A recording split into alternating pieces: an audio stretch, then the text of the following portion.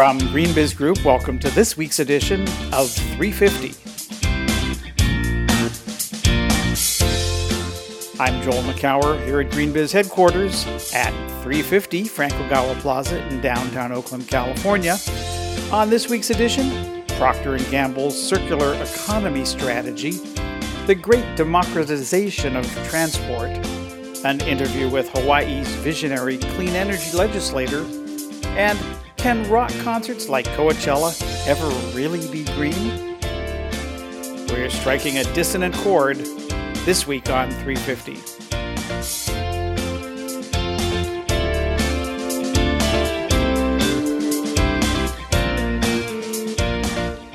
It's April 20th, 2018, 420 as the cool kids say. Welcome to this week's edition of GreenBiz 350.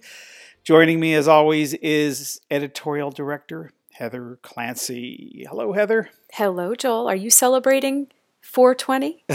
You are in California. I can't celebrate here. You're basically saying, what are you smoking anyway?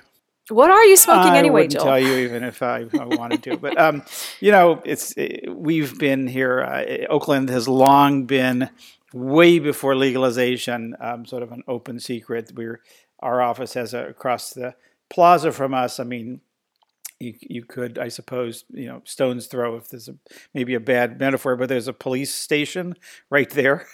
I mean, within literally shouting distance of our front door, and people are out there, celebrating 420 all year long.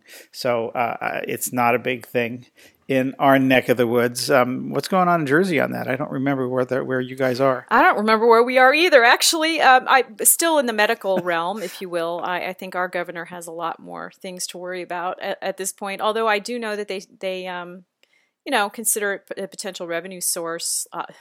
Although, 2 words, Atlantic City. So I don't know.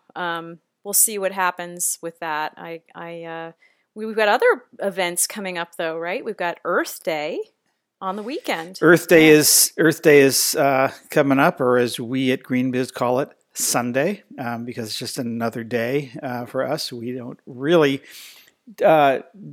celebrate it per se. Although this year we did do something kind of cool, which is that we had our growing company, we're, 25 or 28 people now, had our first ever day of service, all company day of service, and unfortunately we couldn't include our East Coast partner, you, on this, but we had a great day at City Slicker Farms, which is in West Oakland, just barely a mile from the GreenBiz office. It's City Slicker Farm is this acre and a half farm park that's become this real model for how you can promote community farming and address food deserts.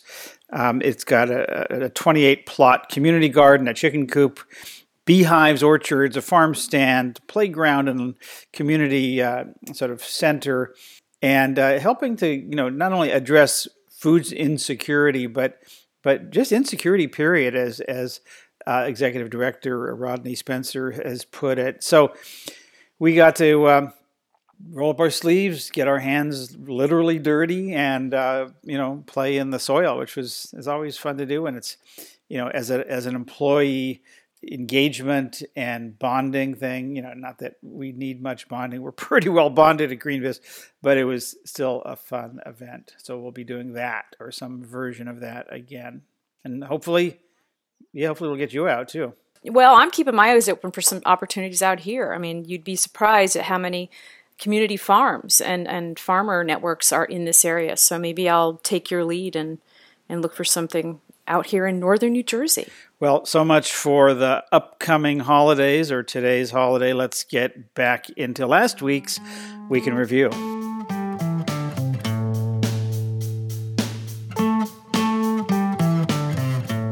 So Heather, you have some really great stories this week, and I want to talk about the one you did about Procter & Gamble's circular economy strategy, which includes water and, yes, diapers. What's going on at P&G? Well, so we've discussed this many times. There's so many great commitments coming out of large companies, but what we're trying to do now is really look at the more unique ones, unusual ones. The thing that struck me about what P&G is doing is, first of all, number one is water, right? So and I believe that this will be the case in the coming months, are seeing a much more heightened focus on water reclamation projects, water recycling, ways that companies can really reduce their draw on the fresh water in a given region. And what makes this particular strategy interesting is that they're going to focus on industrial sites first, right? So their own manufacturing facilities. And as the model, they're using this really unique facility in China.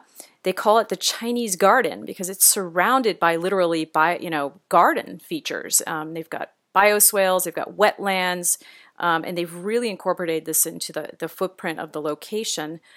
So they're in the middle of a big assessment. Specifically that by the way, that site has reduced its draw on the fresh water system by 95%.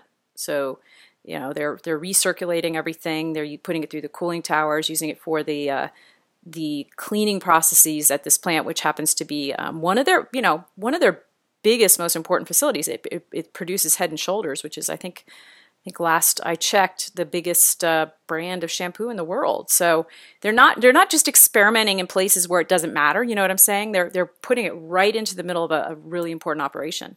And they're doing something with diapers in, of all places, Venice, Italy. Yes. So first of all, they're not diapers. They're absorbent hygiene products. Oh, excuse me. But which was a brand new phrase I didn't know. But yes. So diapers, right? So I don't know about your parents, Joel, but my mom did the whole diaper cleaning service, and she used cloth diapers. But as we know, disposable diapers are a big problem, and and they're visible in certain emerging economies like India. You see them on the roadside, and it's a waste problem, but also really a health issue, right? So these soiled diapers and so forth. So what P&G is trying to do is look at the system and say, hey, okay, in certain places, and Italy happens to be one of them, they're going to test this new strategy of putting themselves in the middle of the collection system and taking back these used diapers and actually basically sanitizing them and then reusing all the different components, the plastics, the absorbent materials in them, and repurposing them. So they've got to actually set up a joint venture to do this, and they will be inserting themselves into different metropolitan areas where they can really kind of closely control the whole process from collection into reprocessing and so forth. So it's a really unique effort, and one that if it can scale would be very impactful. So why are they doing this? Do you have any sense of what's driving this? Well, I mean, I think first of all because they recognize that people think that disposable diapers are very convenient, and they certainly are. I know that if I were raising children and had infants now, I would have a hard time. It's easy. It's easy to take. It's easy to, as a person to use them. And I think they realize that they're presenting a big problem. So, not only are they trying to address this issue of waste that they're creating, it was created by that industry, they're also looking to let's be honest, take advantage of the solution, right? So they've set up this joint venture. If this scales, they can be getting revenue from selling the material. They can putting back into the process and so forth. So I mean, it's a circular economy strategy, an early experimental one, but something that should be worth watching. Well, and I think one of the parts of it that's worth watching is that they have set up you wrote a global asset recovery purchases team. Mm-hmm.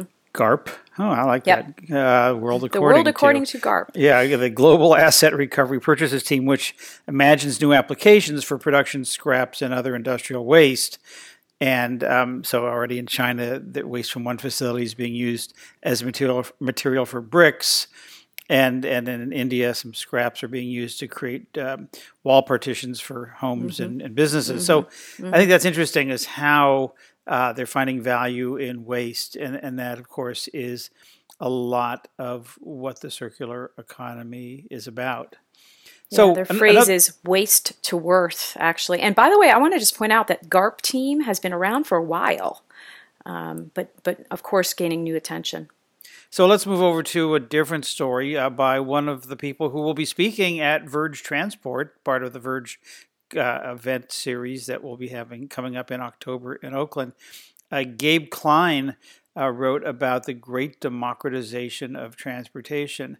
Now, this isn't necessarily a new idea. By the way, Gabe Klein is the co-founder of something called CityFi, which is looking at innovative city initiatives, and transportation is at the heart of that. We've been talking about this for a long time in terms of how things like Zipcar and Uber and Car2Go and Lyft actually start to bring mobility to more and more people.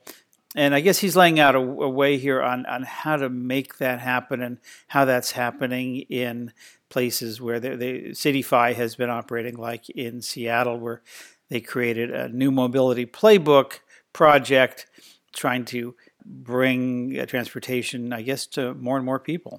Gabe's partner in the Verge talk that he'll be doing is his longtime colleague, Robin Chase from Zipcar. So he's been studying this issue of sharing data across the public and private sector for quite a while in places like Washington and Chicago, right? So his notion is that you're going to have these, and we've talked about this before, multimodal hubs, right, where you need to be able to accommodate all different sorts of modes of transportation. And unless there's open data, and that goes both ways, P.S., not just the public sector to the private sector, but the other way, that you will be able to better schedule things. You'll be able to reroute traffic if you need to on the fly. You'll be able to plan more public transit routes and so forth. So he's got a lot of firsthand experience in doing this, and I'm excited for this discussion at Verge later this year. Yeah, and the democratization part we're talking about is not just about making mobility more accessible, but it's also about having more people involved in making mobility and transportation decisions. Because as we get closer and closer, for example, to things like autonomous cars, there will be some people say, well, that's great. Why do we need transit? And of course, we need transit in most places, and particularly places where people don't necessarily have access to cars, autonomous or otherwise. And hearing from people who want to be in livable, walkable communities, and what does that look like? What does that take from a transportation perspective? And those are really interesting conversations. How does a city make investments? How does it make policy decisions? How does it favor or balance the needs of the business community and people who come in to shop, as well as the people who live there, who have jobs or need to go to school or healthcare or shopping or whatever? Those are interesting challenges every city is going to be facing now, and the technology is, as it is in so many other areas, rising to meet those challenges. But it's not just a technology fix; it's a community conversation fix. It's a let's get everyone at the table. So this is definitely something that would be the heart of Verge Transport, which of course is one of the 3 concurrent conferences we'll be doing in October, along with Verge Energy and Verge Circular. So, but let's go to another transportation topic, and again, back to a story that you published this week about how the maritime industry is reducing emissions. So big ships crossing the Pacific in particular are suddenly getting greener? Yeah, so, and this is a fascinating topic for me to research because I didn't know a whole lot about it, Joel, but the catalyst for this story was the deal, or the tentative deal reached last week by members of the International Maritime Organization. They've committed to wringing out at least half of the shipping sector's carbon footprint by 2050. And just for perspective, like, why are they doing this? Why do they need to do this? Well, this is the only industry that sits outside the Paris Agreement. So partly because, there's so many different countries that have a say, but the waters that these ships operate in aren't exactly owned by anyone. So how do you say that a certain country is going to commit to certain emissions level reductions, it's very hard to quantify. How close does a ship need to be to the shore in order for this to count, and so forth. So it's been kind of this like sticky argument, and which kind of has allowed the industry to wriggle itself out of any meaningful action, right? At least at the industry level. But it's a sector that contributes anywhere from 2 to 4% of the world's emissions, right? You see different figures on that. I've seen 2, but I've also seen up to 4. So definitely huge industry, one that needs to take action. Now, what I tried to do with my story is look at what needs to happen next, right? So, I think, and I'm here I'm going to pontificate for a moment because this story kind of does that. But one thing and one factor that, that if you look at those who cover the industry, like the Carbon War Room, they'll agree that one of the reasons this really hasn't been such a big issue is because the people that ship things haven't really been talking about it. So you see very few companies, like the ones that put goods and on these ships, really talking about this. Heineken has said some things. They're testing biofuels inland. That's not even necessarily covered by this agreement. IKEA is doing things like squeezing more things into one container so that you could ship fewer of them. But honestly, if you look and try to find companies that have actually said something about addressing their shipping emissions, not their trucking and train emissions, there's like very few people. The one notable exception on as far as science-based targets goes is K-Line, which is one of the big Japanese container companies. They have officially verified science-based targets. So, that's one of the things. What's interesting is all the technology that's coming into play here, as you're saying, and it's also just the way things are routed. It's the carbon footprint of something that's shipped across the Pacific has to do not just with the kind of ship and the kind of fuel, but also the shipping lane and the stops it made along the way, and a whole bunch of other factors. And what we're seeing now is just the electrification or the renewable energy inputs for ocean-going shipping that we're now seeing in the rest of the transportation system, the rest of the world. So how do we make wind assistance, rotor technology? How do we use other kinds of technologies to reduce power consumption in rudders and steerings? And then you wrote about something called bubble surfing, which is an innovation used to basically make a ship go faster along the water. So these are all really these are technologies that are much needed because this industry has not changed in a long, long time. Yeah. And I think that there will be 2 other things that come to bear on this as well. One is the money, right? So we've talked a lot on this podcast about the role of investors in influencing change. And I think that will be the case here. So if you're going to go out and finance one of these massive ships, you're going to start thinking about the risks. Like, do you really want to fund the construction of an oil tanker? How much are they going to be carrying? If this is the dirtiest ship around, like, do you want to finance that? So I believe that will be a factor. Finance companies, banks, and so forth will be looking at use of alternative fuels, of the retrofits that you were just talking about. And then also the other equation, and something that we'll be exploring more at Verge in the fall, is what happens on land, right? So what's happening in the ports system? So is that port encouraging its ships to be more environmentally operated?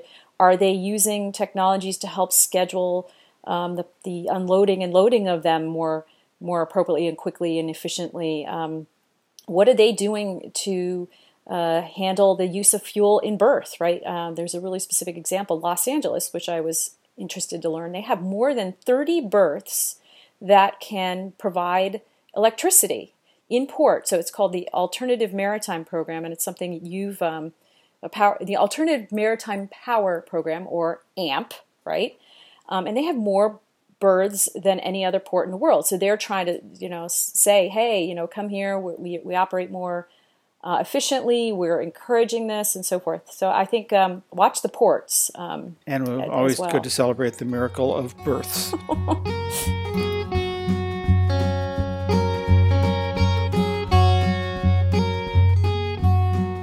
So one of the things I did recently is I spoke at an event called the Pathways to 100% Renewable Energy Conference, hosted at UC Berkeley last week, and looking at what does it take to get to 100%. Hawaii being the first state to do so, committing to do that by 2045.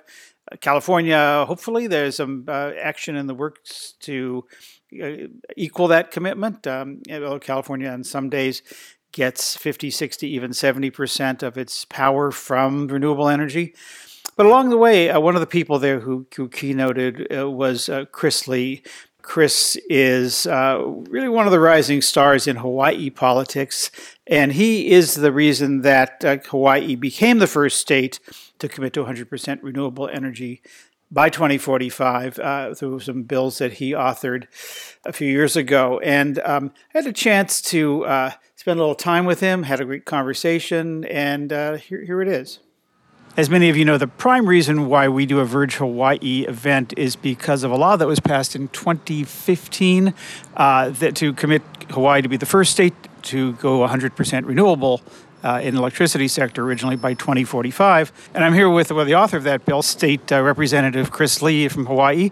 Chris, since that law was passed, you've added the transportation sector, adding schools. Now you've committed, or you're in the process, I think, of committing Hawaii to be just carbon positive by 2045. What have you learned about how to make change happen at that scale, scope, and speed? I think the key thing that we've discovered along the way is that once you get a goal in place, you get stakeholders aligned, and people start actually digging in to figure out how we achieve that goal. And that's key, because I think until people are forced to actually put their nose to the grindstone and do the due diligence, people don't know what's possible. Because even with our RPS, what we found was all the opponents who traditionally had come out of the woodwork, anytime we talked about something like that, at the end of the day, are now completely supportive of this direction, because not only does it make sense as a step forward for Hawaii to protect us against climate change and everything else, but it makes sense for our economy because it's created a huge number of jobs. We're growing industry in the renewable sector left and right, and most of all, it works for consumers. And it's not only possible to use technology to achieve these things, but to ultimately save money for people. And that's a huge, huge win for everyone. So what was the argument that made the most sense? Was it an economic one? Was it a security and resilience one, energy security, climate security? What do you think was the most powerful tool in getting that buy-in? I think part of it, like 75% of it was, yes, it's our climate and everything else, but more than anything, it's economic opportunity. And I think that's something that people slowly came around to realize, but ultimately is what let it pass. And at the end of the day, there was still probably about 20% of that, which was that we're going to do this with the faith that technology is going to continue to improve, that we're going to be able to achieve this goal. And that's something that when we ultimately passed the bill, meant that we passed it 74-2 with just 2 people dissenting, and they've been voted out of office since. So I feel like it's been a win politically, it's been a win for our economy, and we're seeing that play out right now. So now there's a new bill, I think, that's about transforming the utility industry in Hawaii. Talk a little bit about that. When we passed the bill, the original RPS, the 100% that was now 3 years ago, what we found was the utility then did its due diligence and looked at how it's actually going to be able to achieve that. And actually doing the work, what they found was not only can they achieve it by 2045, achieve 100% renewable energy for Hawaii, but they can do it by 2040. And not only by 2040, but they can do it at a cost savings of over $5 billion for our state, which is huge for consumers. And so what they've asked for along the way is, how can we ensure a sustainable business model for the utility going forward, with DG and everything else coming onto the grid and a whole new paradigm. And so one of the bills that we just sent to the governor a few days ago would change their business model to a performance-based rate model where they earn the same revenue they always have, but they do it based on their performance on certain metrics like achieving renewable energy goals and achieving cost savings for consumers and integrating more interconnected renewable projects and doing so on a timely basis, data sharing, and so on and so on. And so it's a way that the utility can transition into this new 21st century energy ecosystem and do so in a way that sustains their business model going forward. And what do they think about this? Have they been pushing back? Are they all in? I think there has been pushback, but I think it's largely because for some folks in the utility side of the industry, they want their cake and eat it too, and so they want the traditional rate revenue returns that they earn money off of by investing in projects and doing all the stuff they're doing today, and they want to be able to earn additional money if they achieve good performance on these metrics. And so we're saying, you know what, we can't do both, and we can't give you everything. Consumers have to be part of this equation too. So this is a way to transition that model and create something sustainable for everybody. So I'm sure there are a lot of people, I know there are a lot of people that say, well, that's Hawaii. That's a different state. And they say that about California, too. That's an only in California kind of thing. And here we are at this event on pathways to 100% renewable energy. How replicable is what happened in Hawaii across the rest of the United States? I think on two fronts, it's absolutely replicable. And the first, from a technology perspective, Hawaii is kind of four major grids that range in size from tiny 20 megawatts all the way up to about 1,700. And these are grids which can't rely on power from the next state over or anything of the sort. It's got to be done on our grids, on our islands, and you integrate 100% renewable energy. Even using the technology today, we've seen this is absolutely possible. You can create a stable grid and a stable demand curve throughout the day. And that's something that can be done anywhere if we can do it on our grids. On the second portion of it, which is making sure this is financeable and is going to work out for consumers and all the stakeholders at the end, we know that right now we pay a significant amount more for power than most people because we got to import oil and then there's a lot of cost associated with that. But we also know the cost of renewables are dramatically decreasing. We've seen 80% drop in PV over the last decade, 70% drop in battery storage, and that's continuing. And as that happens, these projects in any other state will pencil the same way that they pencil in Hawaii. And it is inevitable that we get there. It's just a question of how fast. Well, thank you for your leadership on all of that. Chris Lee, State Representative in Hawaii, mahalo for your leadership, and we'll see you in June in Honolulu. Aloha. Thanks for having me.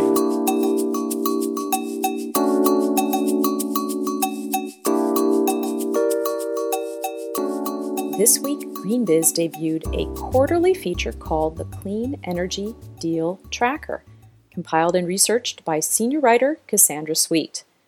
We take a look at the biggest deals, but also the most unique arrangements and what makes them particularly intriguing for buyers of corporate renewables. This month, we had an opportunity to speak with two experts in that space, Brian Janis, the Director of Energy Strategy at Microsoft, and Bryn Baker, who manages the renewable energy strategy at World Wildlife Fund. Without further ado, here is my discussion with Cassandra about some of the findings detailed in this week's story. You have been in particular covering this sector for a while, and I'm wondering if you have just noticed any kind of shift in behavior. So, for example, any new types of deals? I mean, which of these deals was the most notable in your mind?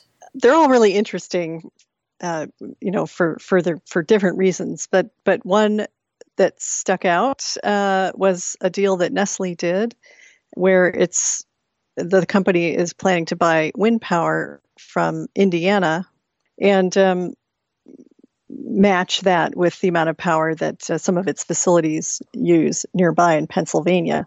And the interesting thing about this deal is that, several years ago, there weren't really wind farms being developed in Indiana. So it's fortuitous for Nestle that they could find renewable energy generation being developed, fairly close, not in the same state, but close by, close enough. And that's something that they really wanted was to have renewable energy being generated very close to where they use power. I spoke with Bryn Baker from World Wildlife Fund about this deal and how it is part of a larger trend. I think that is what you're seeing, is that more and more companies, as they enter the market or as they continue to be a big player in the market, are committed to buying renewables more directly. And so that most often looks like a contract for renewables that's either a virtual power purchase agreement or a direct power purchase agreement. Those are most of the kinds of deals that you hear mentioned in the marketplace. Companies are also trying to work with their utilities and design programs and tariffs that are offered to those utilities so that they can buy renewables directly through that. But I think the common theme is that companies are trying to tie their purchasing to particular projects or a more direct story to tell about those projects as opposed to unbundled recs alone. So Nestle is a good example of a company that has shown that and stated that they want to be really committed to finding a project as local to their operations as possible. They weren't able to find a project in Pennsylvania in their most recent deal, but they did find one in Indiana, and the energy from that deal goes into the exact same grid that they're located on, so they're able to tell that impact story in a really strong way and link it to a broader commitment to, at the same time, finding ways to buy renewables in other markets where they may have more limited options. So they're really trying to tell a holistic story that we're firing on all cylinders. We're doing these deals where we can find them, but we're committed to some of the transformational changes that are needed to make longer term and more cost effective options available to us. One thing that's notable is that almost all of the deals that have been announced so far this year are from new market entrants. So whether it's Fifth Third Bank or L'Oreal or Nestle or even AT&T, these are new players, and I think it's showing that there's just continued growing momentum in the market. Switch is one that is not a new player, but they announced a pretty notable project because they announced a gigawatt of solar, which is the largest project in the country, and it's going to produce some of the cheapest cost power in the world.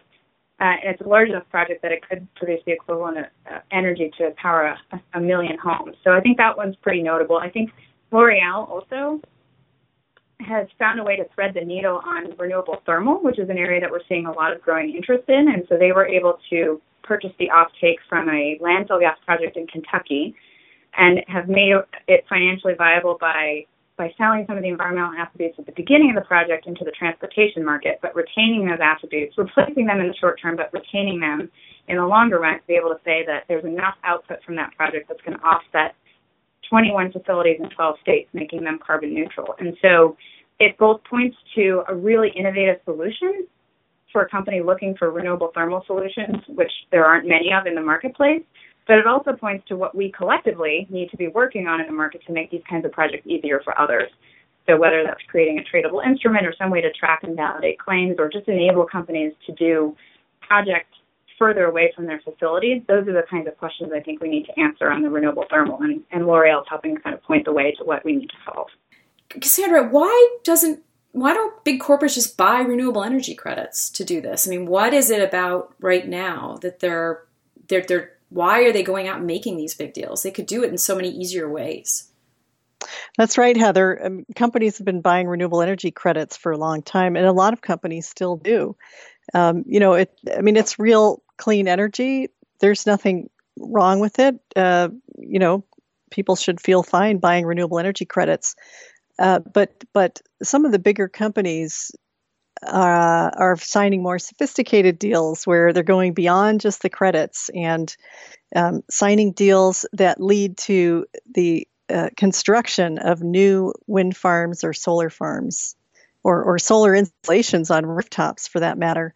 And companies really want to show that their purchases are making a difference, that it's leading to construction of new clean energy generation. So we've also seen in the last quarter, and maybe to some extent last year, very few deals, but more deals happening outside of the United States. What are you uncovering? What do you see happening there as a trend? That's right. A lot of companies, they have global operations, and they want to be able to buy renewable energy in those locations. So Microsoft was able to reach a deal that they announced in March, where they're going to purchase 60 megawatts of solar power from rooftop solar installations that are going to be spread across hundreds of rooftops in Singapore. And they were able to reach this deal. It's a little bit novel, so it's not a power purchase agreement; it's an asset purchase agreement. But the point is that there's a better reception around the world now, especially countries in Asia, where it wasn't so easy for kind of an individual company to go out and buy energy. Like a non-energy company going out and buying renewable energy, and that's changing. So that's very positive. Microsoft has some other renewable energy deals in other countries where it operates, including in the Netherlands, and of course Apple has reached some renewable energy deals as well in Singapore and other countries. So that's changing as well. That it's getting easier for companies to buy renewable energy near where they operate in other countries in the world. And so you did have an opportunity to speak with Brian Janis of Microsoft. What is he telling you about how he was able to reach that Singapore deal? That's right. So Brian Janis said that they were very fortunate to be able to reach this deal in Singapore. One thing is that if they tried to install the solar panels on their own operation there, their own building in Singapore, it just wouldn't generate enough electricity. And so they were able to put this deal together in Singapore. It helps the island nation, and it also helps Microsoft. And here's Brian with some more perspective. And by the way, I'm going to give him his title. He is Director of Energy Strategy at Microsoft. We want to bring projects that first of all, really move the needle in terms of our own renewable energy goals and targets, as obviously our 315 megawatt project in Virginia did, as it was the largest corporate solar deal in history. But we're also looking to driving towards local sourcing of renewables. In a market like Singapore, that can be a challenge, as it's a very dense area. And so in that case, it meant aggregating hundreds of rooftops across the city and able to get to that 60 megawatts that we were targeting. We've seen tremendous declines in the cost of renewable energy resources over the last several years. In fact, since 2009, solar is down roughly 80%, wind is down about 60%. And so we've really entered a period where the cost of these projects have become pretty compelling. In fact, it is, if you look back over the 125-year history of the electric grid, at least as we sort of know it today, we have never experienced a time where a new technology has come into the marketplace, a new power generation technology that is quite so disruptive in terms of its ability to completely upend the cost structure. Everything prior to what we've seen over the last several years has really been incremental changes with a slightly more efficient steam turbine, but nothing that is introducing step changes in cost improvement over just a few year period. So that's one of the things that is a motivating factor for us. But another thing that we're concerned about is as we think about our cloud business, which is increasingly just our business. Energy is our primary input for the services that we produce. And as such, it's absolutely critical for us that we build a foundation for this business that is not only good for our business, but also good for the planet. And that's our responsibility as a corporate and as a global citizen. So Cassandra, assuming you're going to take this on for the second quarter, I've already seen some deals come through my inbox. But what are you looking for in the next quarter of renewables deals? The next quarter, I'll be looking for companies that haven't bought renewables before. Also, some companies that made commitments, like Visa. So I don't know if Visa is going to announce a new deal this quarter, but probably sometime this year. Another company, Switch, which is a data center operator in Nevada, announced in the first quarter that they're going to be putting together some buyers, including themselves, to buy 1 gigawatt of solar power from an as yet unnamed solar farm to be developed in Nevada. So there are a lot of companies out there who have made commitments. They've joined, RE100. There's a lot of activity out there. So I think the new deals are going to keep rolling in. Well, happy hunting. And thanks for joining us on the podcast. Thank you, Heather.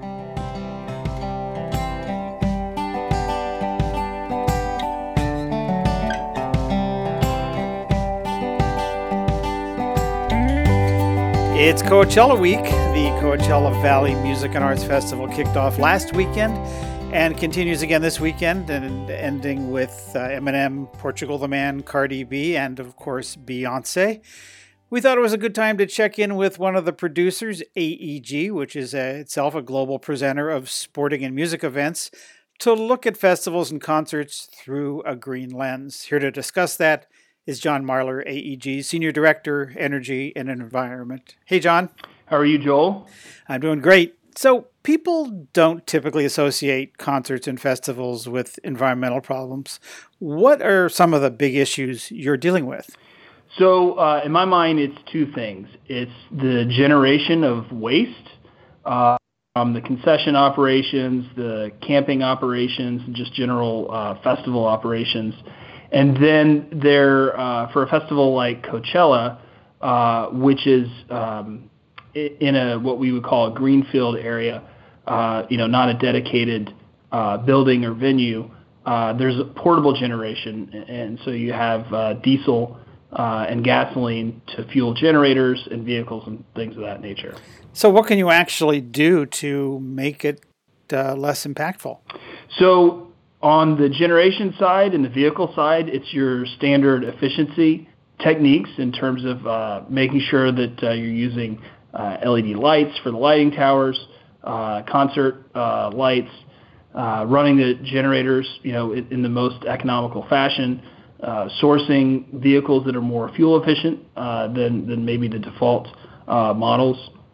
And then on the waste side, it's really just trying to have a system from procurement down to hauling that is optimized for the situation on the ground.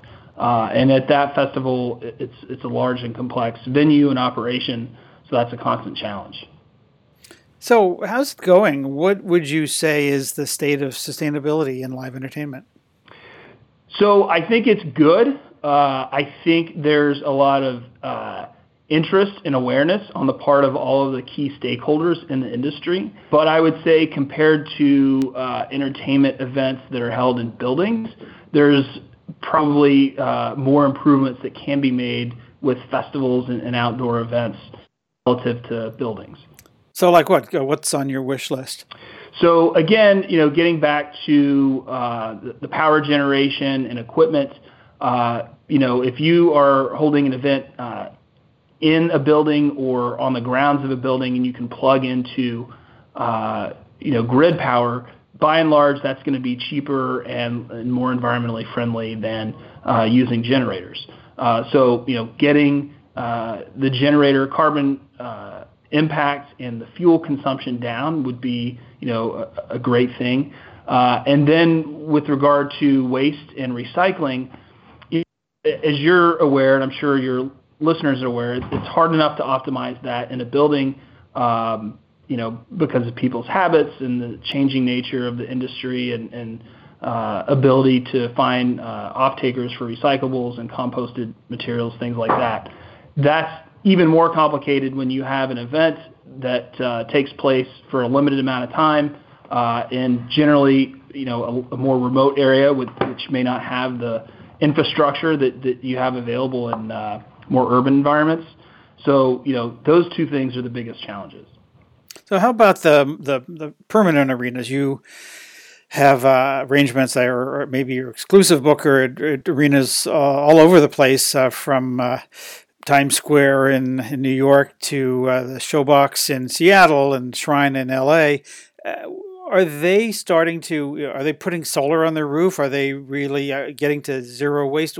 How well are they doing, and what's pushing them to do more? So in our industry, I think it's just a general culture of efficiency. In sports entertainment, you have what are called dark days, which means that if there's not an event going on, then the buildings are basically powered down because you don't have a tenant or a client that is going to be able to compensate you for having the HVAC turned on and the lights.